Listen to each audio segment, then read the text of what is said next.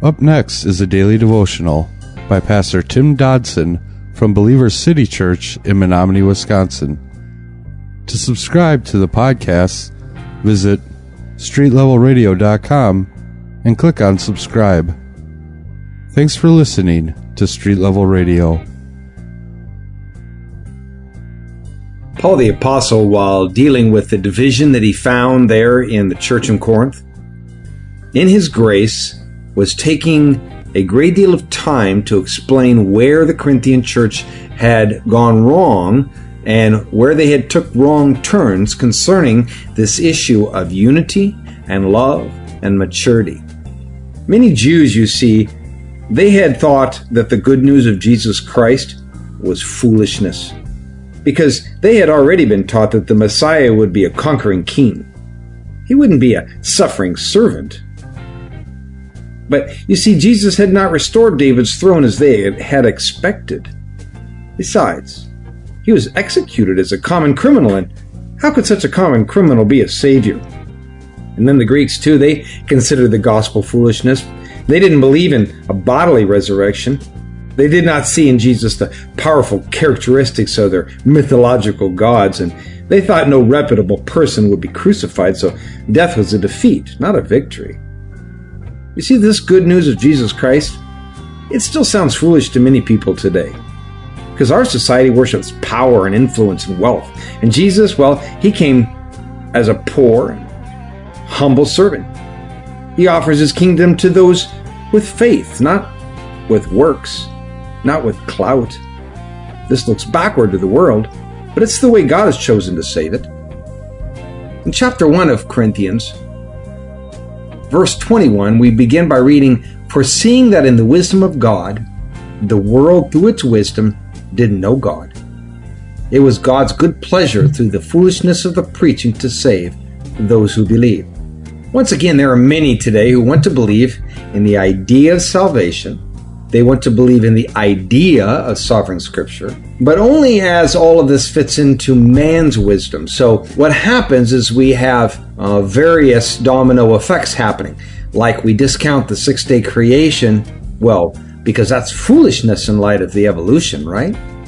We reject the teaching of the universal flood because, well, we can't wrap our minds around the concept of, two of each animal and getting them on a boat, etc., etc.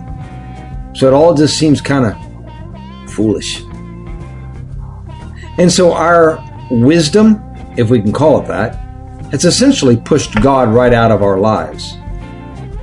Christianity doesn't mean mindless belief in historical and scientific and archaeological positions that lack empirical data, but it does often require faith in a larger intelligence than that of mere mankind. Verse 22 says, "For Jews ask for signs, and Greeks seek after wisdom, but we preach Christ crucified, a stumbling block to the Jews, foolishness to the Greeks.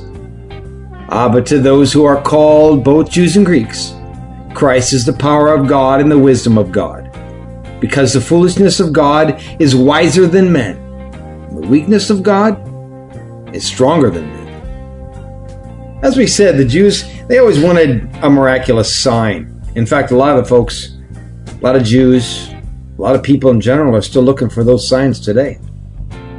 There's an awful lot of these signs and wonders people out there. They're into Christianity for the show, for the personal gratification, for the buzz. Man says, "Show me and I will believe," but God says, "Believe and I'll show you." You see, we cannot enter into a relationship with Christ with our own personal agenda and criteria and parameters. To be born again is to receive God as a package deal. He is leading, and we are to follow. He is our Lord, and we are the servants. Matthew 16:4, Jesus said, "An evil and adulterous generation seek after a sign, and there'll be no sign given to it, except the sign of the prophet Jonah." Now, the Greeks, they're the ones who sought after wisdom. They kind of needed to know how everything worked. They sought to understand it all.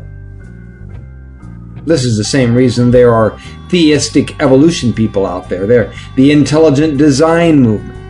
We have invented other doctrinal concepts like soul sleep and Calvinism and Arminianism and ecumenicalism, and all these are simply manifests of the words of Paul in Romans. Quote, professing themselves wise, they became fools, end quote. All of this can be and is easily settled with one critical fact, if that fact is embraced. He is God. And if He's God, nothing is impossible and all is believable, even if we do not understand every element. When we take God out of the thinking realm of men, and exalt Him as an all-powerful deity, well, anything is possible, anything is plausible. That was a daily devotional by Pastor Tim Dodson from Believer City Church in Menominee, Wisconsin. For more information on Pastor Tim Dodson or Believer City Church, visit believerstogether.com.